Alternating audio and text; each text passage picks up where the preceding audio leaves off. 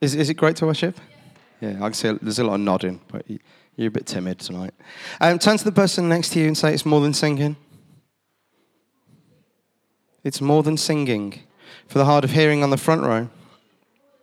Do you know what? I love to worship. It's not what I'm talking about tonight. I love to worship, and there's that idea that when we worship God and we put him first, then everything else kind of seems to get out of the way. And it's amazing. We can connect with him, he connects with our heart, and that kind of thing. But what I'm talking about tonight, the other morning, I talked a little bit about the way that we see ourselves and that kind of thing, and it almost kind of follows on in a little roundabout way and kind of follows on from what Hayley talked about last Sunday night. She was talking about David and Goliath and kind of that new perspective that he had to get on Goliath and who he was. And I talked a little bit last week about the fact that we try and put filters over everything to try and make ourselves look really good. And I talked a bit about Snapchat filters and that kind of thing. And I know some of you are never without ears in a photo that you take of yourself.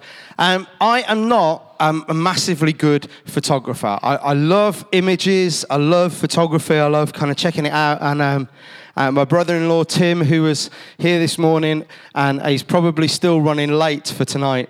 That's a trait within their family. They're what? They're packing. Yeah. They're running late. They'll still be packing when we get home from church tonight. But Tim is actually, it's probably a good idea he's not here because I don't want to big him up and make his head too big. But Tim is an incredible photographer. He used to work for the best photography magazine in the UK as their features editor. It's the best photography magazine, but it's called Amateur Photographer, okay, which is a bit misleading. It is the top photographic publication in the UK. He used to work for them. He used to do loads of camera reviews for people like Nikon and Olympus and Canon, and he's taken some incredible photos. They've been out in Kenya on mission for about 18 months, and they're going back there later this year. He asked me if we could move Refresh forward a month so we could come before they had to go back out. But he takes some incredible, incredible images. Okay, photography is something that most people in my extended family are interested in some way or another. My mum, in the fact that for some reason she can only, her arms are the original version of a selfie stick, because I've never seen her take a photograph where the camera is anywhere close to her face when she's looking through the viewfinder. She holds it at arm's length like this, as if she can't see. Something to do with her long-sightedness. She says it's to do with her degree. It's not to do with her degree, because they hadn't invented screens on your cameras when she was at university. But anyway, other people in my family are not so successful at photography. Ruth's dad, again, he was here this morning. Doug, he was the big kind of posh-looking fellow with the shock of grey hair. Looks a little bit kind of like an older James Bond. They do call him 00 Doug sometimes. Steve calls him the Silver Fox.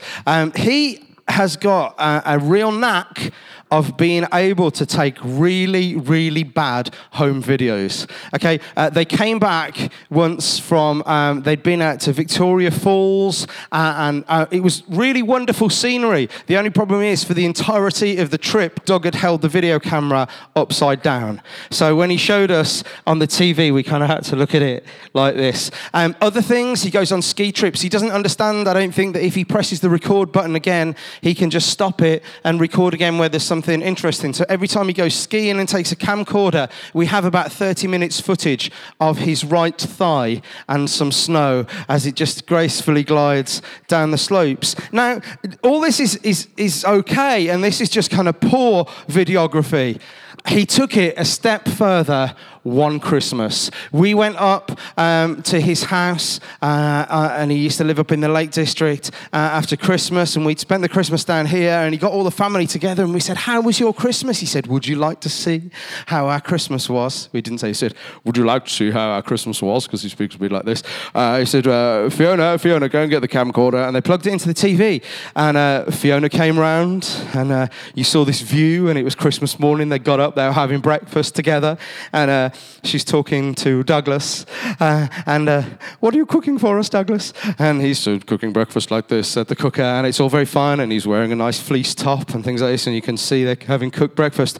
And then as she pans round to see the beautiful view out of the window over the lake, she pans round as far as a very large mirror on one side of their kitchen, and in all its glory is Ruth's dad's buttocks, his legs, and his brogues on the bottom, and he was wearing nothing but brogues and a fleece. Some photographs, mirrors can be a hazard. I'm sure you have seen some selfies, some pictures, which are not great. Now, we've got some selfies. Melody's going to put them up there in a list in an order. This first one, this woman captured the perfect moment on her paragliding flight, just as she vomits. Important thing, he still managed to hold onto the selfie stick and keep it focused. Okay, so there's a lovely vomit selfie. I don't think she will be that pleased that that's all over the internet. Okay, there's then the kind of confused person. Okay, the whole point of a selfie stick, if you've used one, is so that you can get more reach to use the self-facing camera. This next guy is a bit confused. He uses a selfie stick to take a selfie in the mirror. He obviously spent too much time working out and not enough time doing his homework. Then there's the over-complicated selfie. Okay, sometimes we manage to get like a couple of reflections of people. This guy takes it to a whole new level. Melody, let's get the next one. There we go. So he's got a photo of his phone taking a photo with his iPad taking, I don't know what he's doing, but he's got his laptop, his iPad and his phone and a mirror. You know, that is a little bit over complicated. Then you get the kind of people that cheat with selfies. And the next one, it's kind of compressed it down a little bit. There's this lovely selfie of this guy in Dubai, but he's not in Dubai. He's just in front of his flat screen TV with a picture of Dubai, and he's taking the photo himself. My other bugbear. This is my biggest bugbear with selfies, apart from the one eye selfie. Okay, hang your head in shame if you take the one eye selfie. Right? Okay, but my biggest issue is the people that take so much time to get ready. They do their makeup, they do their hair, they get their perfect outfit. They take a selfie in a room that looks like this. Okay? Either you'd be like, just pick up the clothes, find somewhere where it's not messy. You've made such an effort with yourself, make a bit of an effort with your room, or, you know, just at least like that other guy, get a fake background and make it look good. But do you know what? Sometimes selfies and that mess that surrounds, we wish that in life, our picture of ourselves, kind of what's in the background, the things that surround us, the things that are packaged up and bundled up with our lives, we kind of wish they'd go into soft focus and kind of like blurred out so that we don't really see what is around us. That we, you know, sometimes we feel like the selfie that we want to take of our life, we want to pick a really nice backdrop. We want to pick the best possible surroundings for ourselves so we look like we've got it all together. Melody, I didn't ask you before, mainly because you disappeared. But I need one verse up today. It's Psalm 51:10. And I will start to tell embarrassing stories about you until Psalm 51:10 appears on the screen. So this week has been Melody's birthday, and there's been a lot of firsts for Melody. And how long is it taking you to get Psalm 51:10 on the screen, Melody? So anyway, if you're interested this week, there we go. Anyway, I wouldn't have done, really. I might have done. Right, anyway, so Psalm 51:10. David, okay, the guy that we all know from the David and Goliath story. He wrote a lot of the Psalms. We were talking about him last week. And in Psalm 51, okay, it's incredible kind of prayer that he's praying. But I want to just look at this one verse. Okay, Psalm 51:10. David says this: create in me a pure heart, O God, and renew a steadfast spirit within me. Okay, so create in me a new heart. David's just pleading with God. And I think I've always kind of looked at this and I've kind of glossed over something that kind of hit me in the face earlier when I was rereading it. And he doesn't say, clean up my heart so it's pure. He doesn't say, take my heart and take all the mess out of it. He doesn't say, just get in there with the cleaning wipes and sort it out. He actually says, create in me a new heart. He's not talking bypass surgery for his heart. He's talking about a heart transplant. He's talking about the fact that his heart is not up to the job. He asks God to create in him a pure heart, to make a new one. You see, David's heart, I don't know exactly when David wrote these words, and we're not sure on that, but David's heart went through a lot.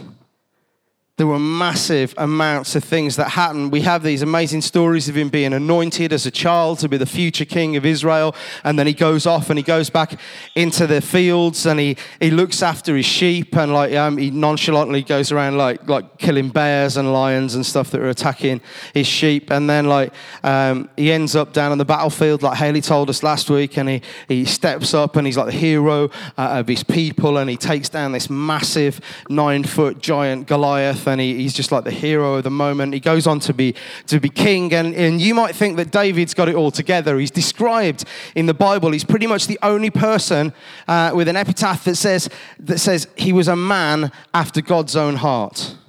Okay, God calls David a man after his own heart.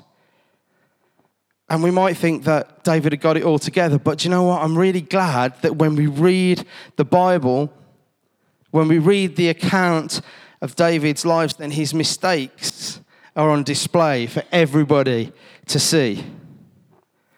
David did some amazing things, but David did some pretty stupid things, some pretty selfish things, some pretty downright wrong things. He was an adulterer. He seduced this woman, and then because she'd got a husband, he basically killed him by ordering him out to the front line in a place where he knew he was going to get killed. He did some great things. He did some stupid things. He would stay at home at times and stay out of the battle.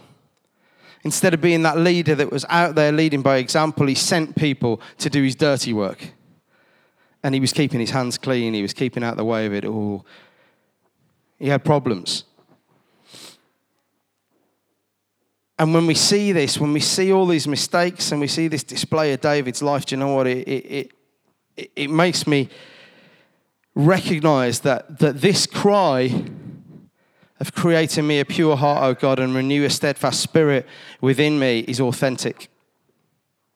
This is not the kind of pompous prayer of some whiter than white kind of goody two-shoes kind of guy who's just saying, look at me, I'm so good, but I'm actually going to ask God, I'm going to tell God that, I'm in trouble, my heart's not right.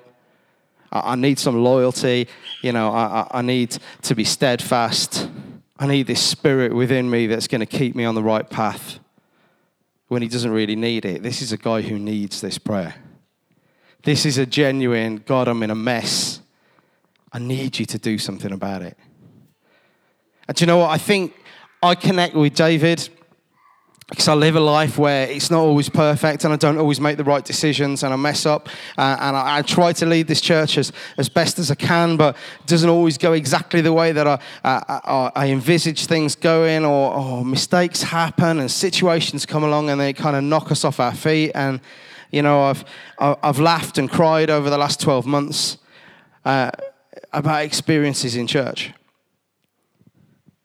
But I can identify with David that there's this man with great intentions who makes massive mistakes. And it encourages me that our faith, it encourages me that the way that we try to live is something that actually we can attain to. Because David, in the midst of all these mistakes, asks God for forgiveness. And now we're not saying that basically just go off and do whatever you like and God will forgive you. We're not saying that kind of God just ignores all David's faults. But David has this heart of hope and this understanding that God is his savior, even when he messes up. And I can identify with that. And I think At times we all identify with that. Do you know what? In the midst of all the mess, we get these incredible prayers and these incredible some of them are like songs of worship in the Psalms that David writes. And we get some incredible moments of wisdom and incredible moments of restraint. And actually, Melody, if you could get up for me, 2 Samuel 16, verse 5 to 13, while I tell everybody else what happened this... No, I'm not going to do it. Right, okay, so David in 2 Samuel 16, 5 to 13.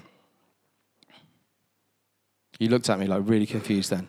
2 Samuel 16, 5 to 13. Go. Yay. There we go. Okay.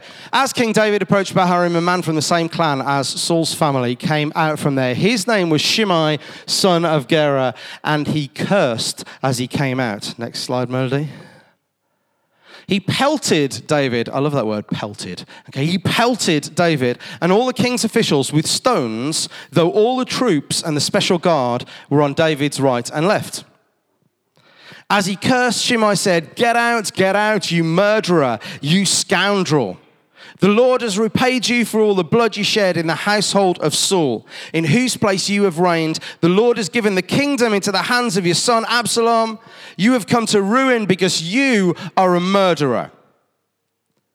Then Abishai, son of Zeruiah, said to the king, why should this dead dog curse my lord the king? Let me go over and cut off his head. Not let me go over and tell him off a little bit. Let me go over and remove his head. But the king said, what does this have to do with you, you sons of Zeruiah? If he's cursing because the Lord said to him, curse David, who can ask, why do you do this? David then said to Abishai and all his officials, my son, my own flesh and blood is trying to kill me. How much more then this Benjamite? Leave him alone. Let him curse, for the Lord has told him to. Do you know what? He's there. This guy kind of comes out of nowhere. And David, the king, the most important in the nation, this great ruler, he's there and he's got all his guard around him on the left and the right, and this guy comes up and imagine if this kind of happened now, and he starts throwing dirt and stones at David. He's persistent, he goes up and he does it. It's causing a massive fuss, all these stones raining off people and this dirt. And David just has this restraint in the situation. And he basically says, leave him alone. He says, leave him alone. Maybe God's telling him to curse me. And maybe God will bless me for putting up with it. Do you know what? Something we can learn from David. What wisdom is that? When things come against us. Ruth talked this morning, she mentioned that verse, that consider it pure joy when all kinds of adversity comes against you. David's basically saying, this guy's chucking stuff at me. I'm important. I could have his head chopped off. I'm just going to let the dirt hit me. I'm going to let the stones hit me. You know what? I don't know, but if God's told him to do it, maybe God will bless me for putting up with this rubbish. Do you know what? I don't know if I'd react like that in that kind of situation. If I'd got the kind of power and this guy's saying, I'll just go and deal with him for you, I'd probably send the guy to go and deal with him.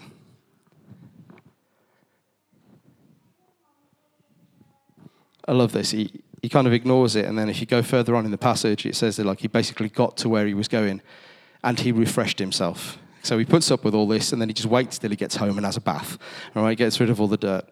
There you go. So there's this idea that we need our hearts replaced. If we can have that original verse back up again, Melody, from Psalms, that would be great. The one from Psalms. 51:10. There you go. Oh, do you not have it now? Okay, anyway, so he says about this, create a pure heart. Create in me a pure heart, O God. we need, if we want to follow Jesus, if we want this life that he's promising, this life that is full, more abundant than we can ever ask or imagine, then we need to ask God to create a pure heart in us, to do that heart replacement surgery on us, to change the way that we think and we respond in situations. And a lot of us have been at that place, and we've been on our knees and we've kind of prayed this prayer. And then David goes on and he says, I want this new heart. I want this new heart that's pure, that's of you. He says, and then put back a steadfast spirit in me. A steadfast just means that it's constant. Okay, it's reliable. So I want this new heart, God, and then I want to be reliable. I want this reliable spirit so I don't mess it up again. So I don't stick all that rubbish back in. I want to be loyal. I want you to keep me on course. Do you know, I seem to be kind of like coming up with stories about all my family members who were here this morning, who aren't here this evening, but I would tell them if they were. Ruth's sister Hannah, we call her Og. I'm not entirely sure why. That's just what she gets called. I remember when she was probably about 18. We'd been on a sailing boat. We'd been over the English Channel. We'd been to Cherbourg in France, and we were heading back across the Channel at night. And I was up on deck, a very, very inexperienced sailor at that point. Now I'm just a very inexperienced sailor rather than a very, very inexperienced sailor. And Hannah and her friend, who was also called Hannah, which was confusing, were both on the helm. Okay, the helm is a fancy yachting term for a steering wheel. Okay, it's massive, it is huge. Everybody else who knew what they were doing was down below in the boat, eating, making a cup of tea, that kind of thing.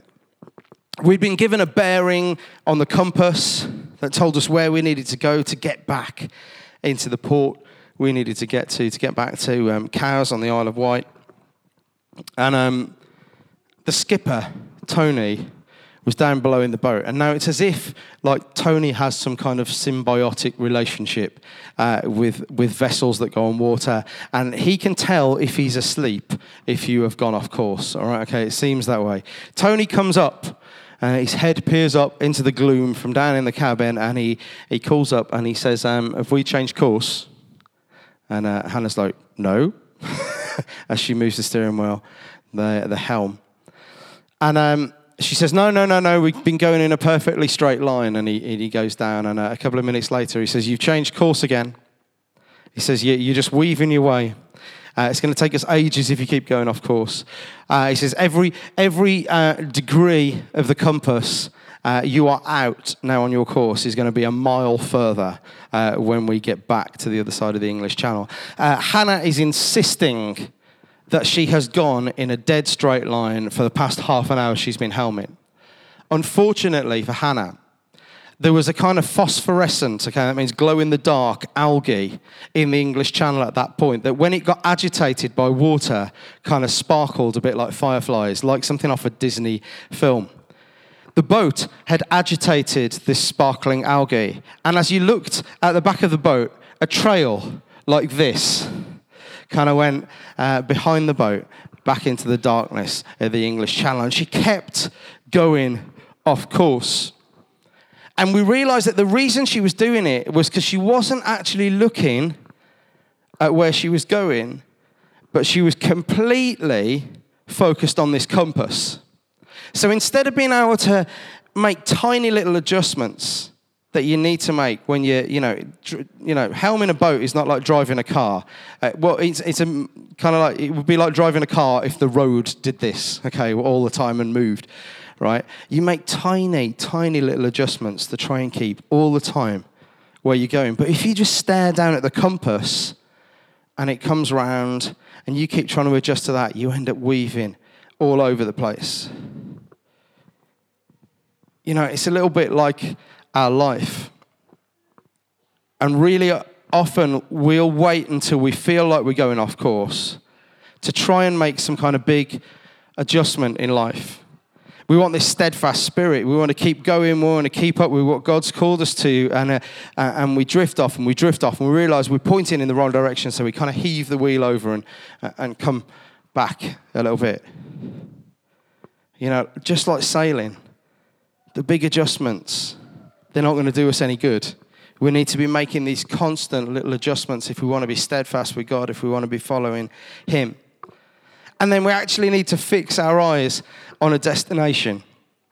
Okay, we went sailing with some of the youth from church, like when me and Ruth were like just first married.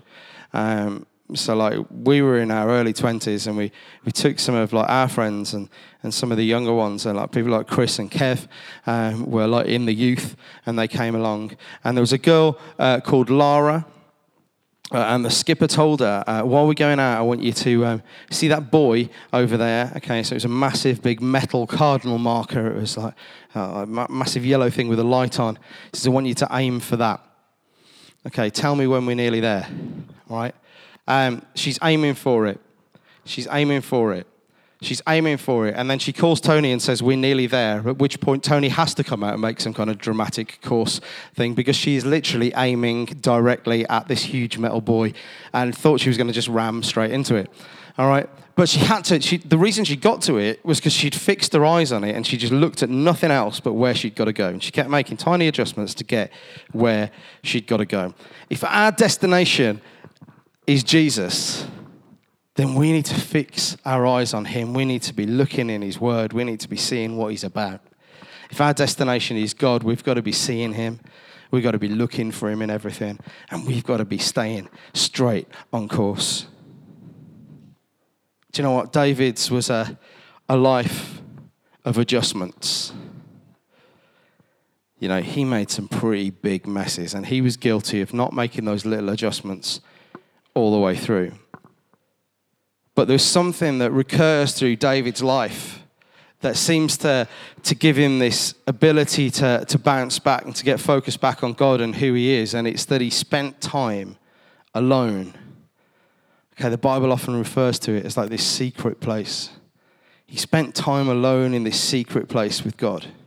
So all that time when he was a kid and he was a shepherd and he was out there on his own looking after the family sheep, and he's out there with nobody to talk to.